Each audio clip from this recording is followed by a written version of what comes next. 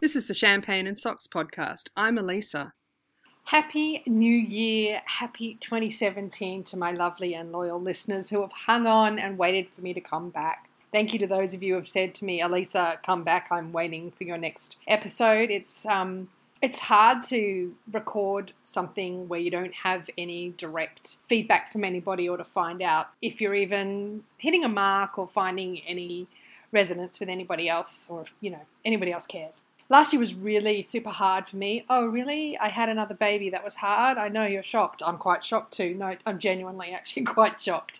And even now, it's 9:20 p.m. on a Saturday night and I'm finally sitting down to record. I've been trying to record for about a week and I've got this tiny, tiny window right now because the kids are finally down. My husband is out and he's going to be back from a gaming tournament or something and he said 9:30, so I've literally got 10 minutes and I've got my dinner cooking on the stove. 9:20, I'm cooking dinner. It's quite sad, but there you go. So time is hard.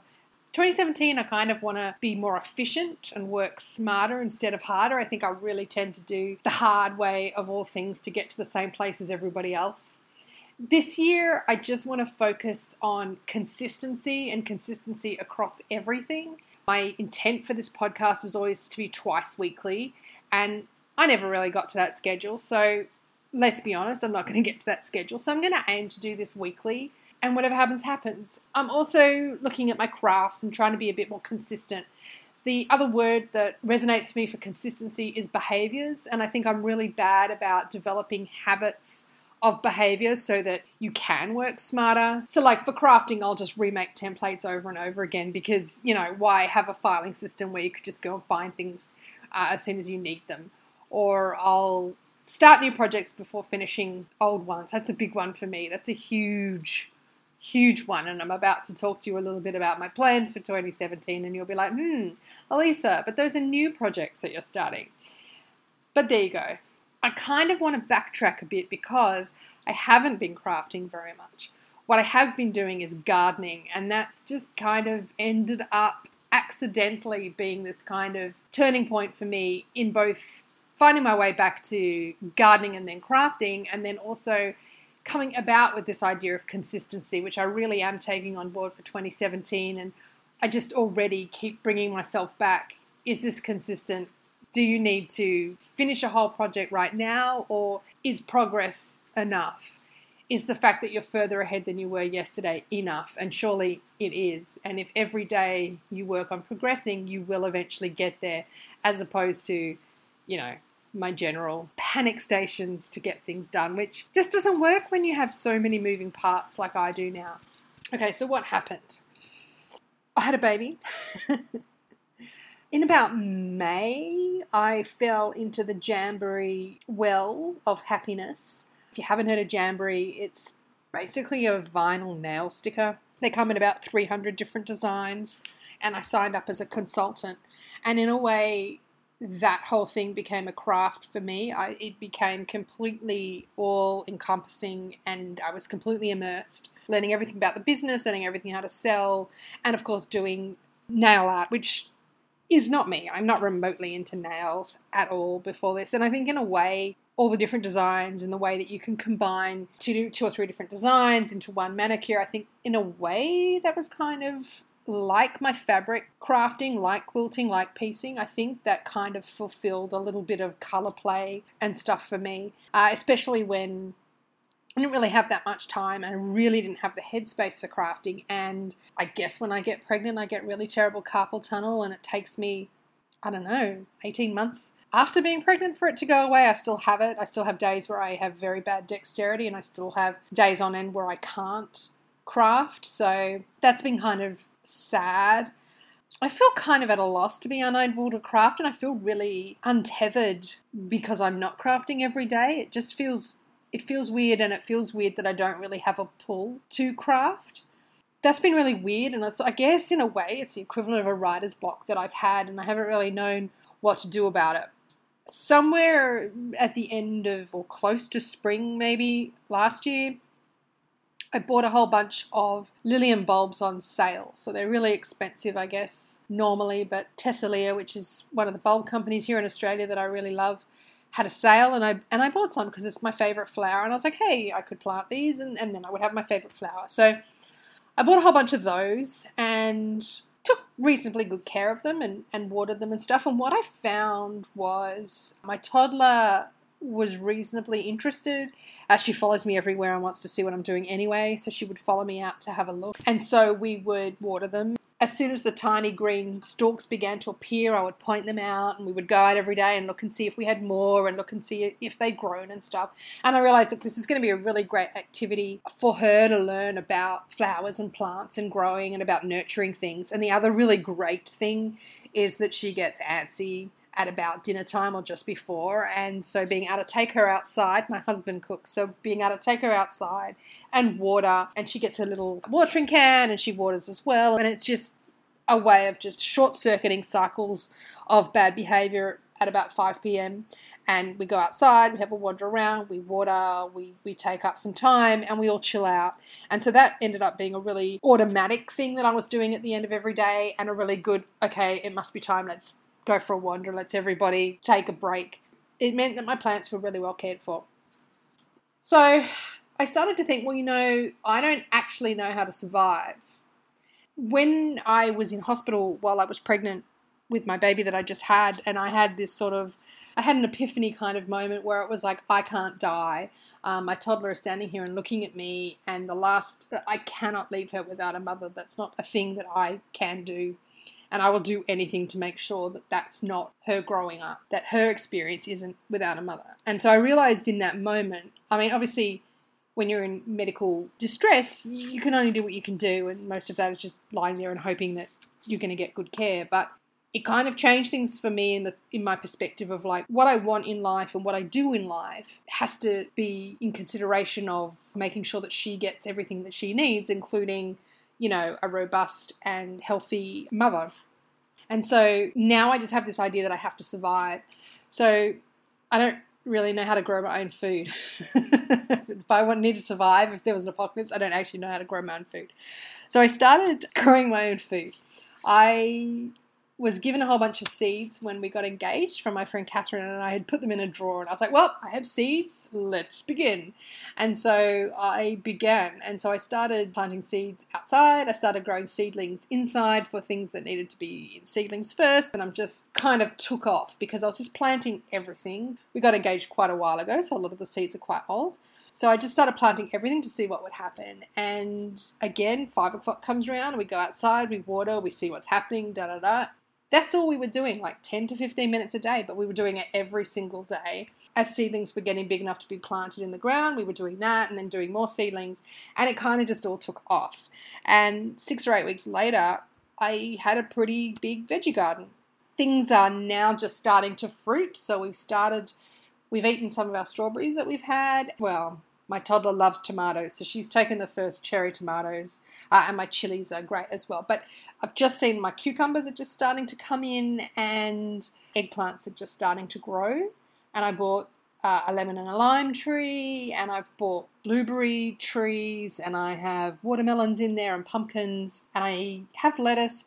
I thought I had zucchini, but it looks like those are all cucumbers. So I need to have a look more closely. But that's just kind of like the beginning. I also am fiddling around with when you take the bottom roots of spring onions and you plant those and you get new spring onions, which you do. And then I'm also doing that with garlics, taking a clove of garlic and planting that, and I've got my first garlic as well. I want to learn how to collect seeds and take them from collecting seeds into growing veggies and just kind of like learning and seeing how that all works. So that's been really cool. From there, I just kind of like turned around one day and realized what I had done just by consistently doing a very small thing every single day. I used to find it really hard to water plants every single day, and I probably still find it quite hard when it's not really nice hot weather. I'm in the garden in the hottest part of the year, basically. I realized that small tasks repeated every single day consistently bring about great things. Not a new idea to me. But being able to see that in action made me realize I need to apply that to everything that I do. And I need to make the things that I do easier, so more systematic, so that those things are easy to do and you do them every time. And then, oops, I built a house. So I have a massive veggie garden. I discovered that liliums very easily spread themselves everywhere because they drop these tiny bulbils, I think they're called, and they drop them wherever they are, but you can collect them on the plant before they drop. And so now I've got a whole bunch of seedlings growing of liliums. So for next year, I think you plant them and then you don't get flowers the next year, but you get them the year after. So that's this little long-term project that I'm working on as well. I just kind of retook more interest back in my garden as a whole. So back to the native garden. It kind of, some things took off, lots of things died. I planted them at the hottest time of the year, so that's not unexpected. But I've started again going, oh my God, this is such a big project, but small things every day is progress, and you turn around after 2 weeks or a month and look where you are. At the moment, what I'm doing is just adding soil improver to all my plants that are there, and I've probably done about half my garden now, and that's probably taken me about 2 weeks. I'm not doing it in the most economical way, but I'm doing it in bite-sized pieces, and I can quit any time without having outlaid a massive amount of money. And then I want to mulch everything. And I'm slowly moving some garden paths around as well because I didn't like what they were. But it's made me realize how much of my garden I wasn't enjoying because it's so dry, and the albedo is still not fixed because you have to remulch. So I'm remulching and then enjoying the bits where I've done that.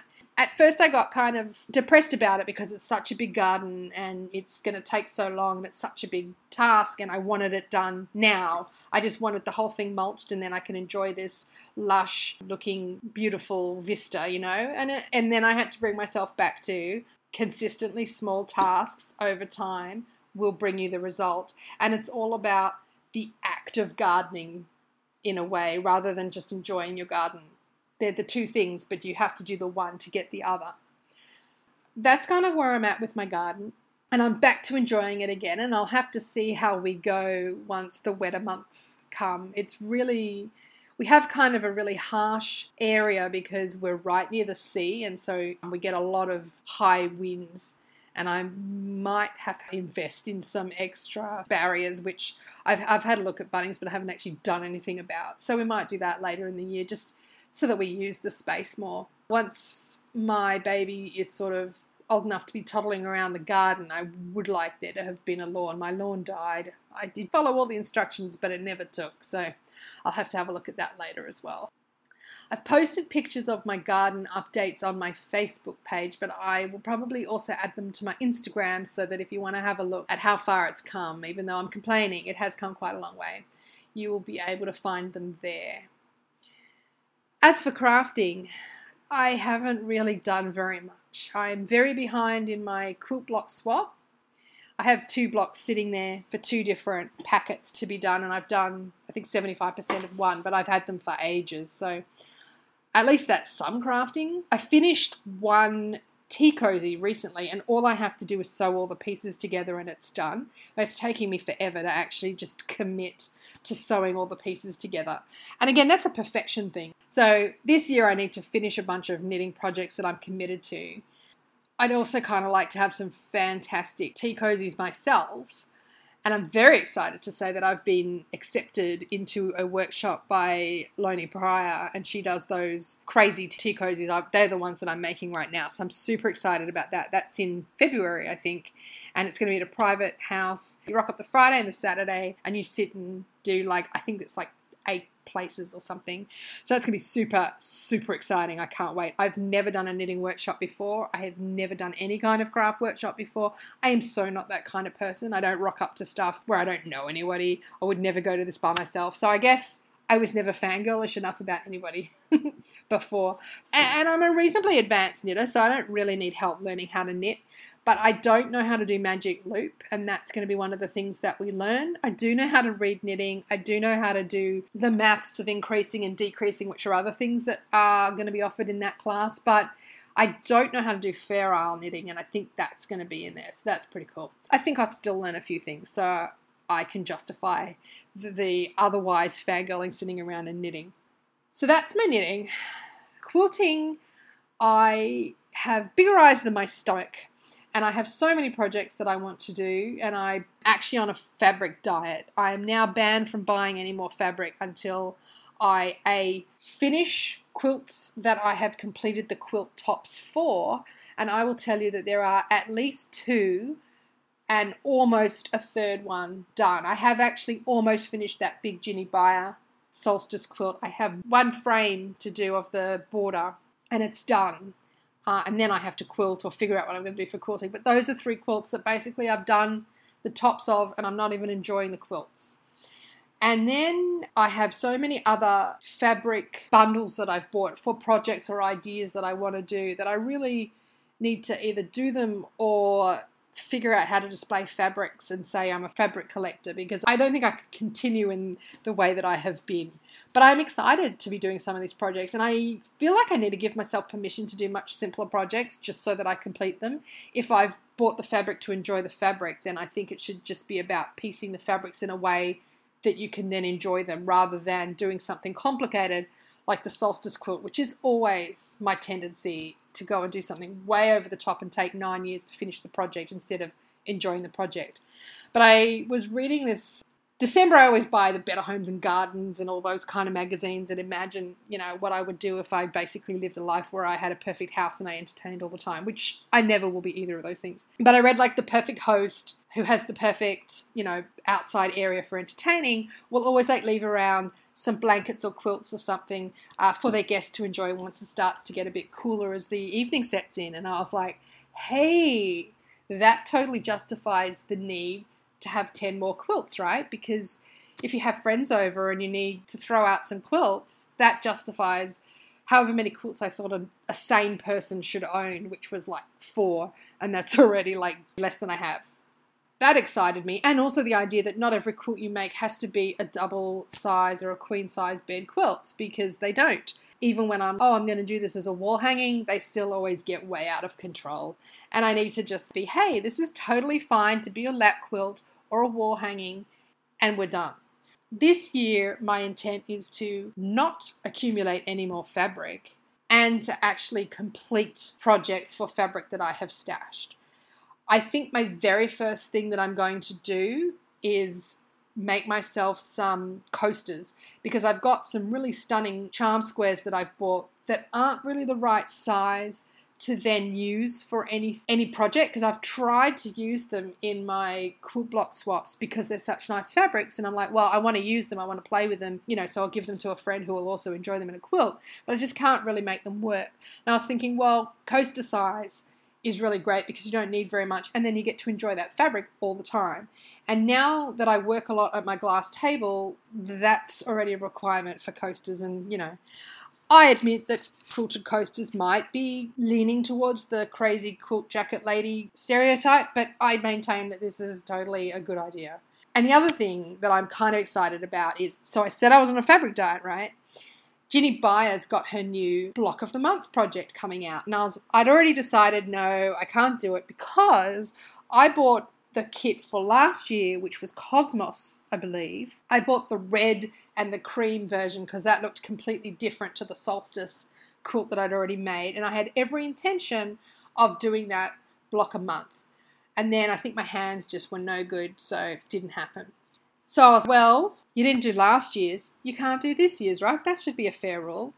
And maybe I'll just do last year's, a block a month this year, and then I'll be done. And then my mum was like, hey, have you seen this? I'm really tempted by this.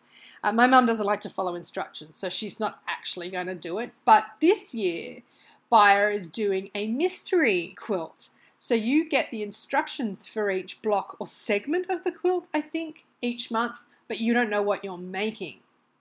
Well, that's intriguing. I like a good mystery novel. I probably like a good mystery quilt. I've never really done the mystery knit-alongs because it always takes too long to get the yarn, and then by the time you get the yarn, you already see what the project is, so, then you're just knitting a pattern. I was tempted, but again, remember, fabric diet. My mum was like, well, this would make a perfectly good birthday gift, would it not? I'm like, well, I think you're correct. So I'm getting that for my birthday. So now my intent is to do both those quilts this year. Yeah, I probably am running out of time that I've already set aside, but, a girl can dream. A girl can dream. Would love to hear from you. I'd love to hear what you're doing, even if your crafting is cake decorating or something that I don't even talk about. I'd love to share it.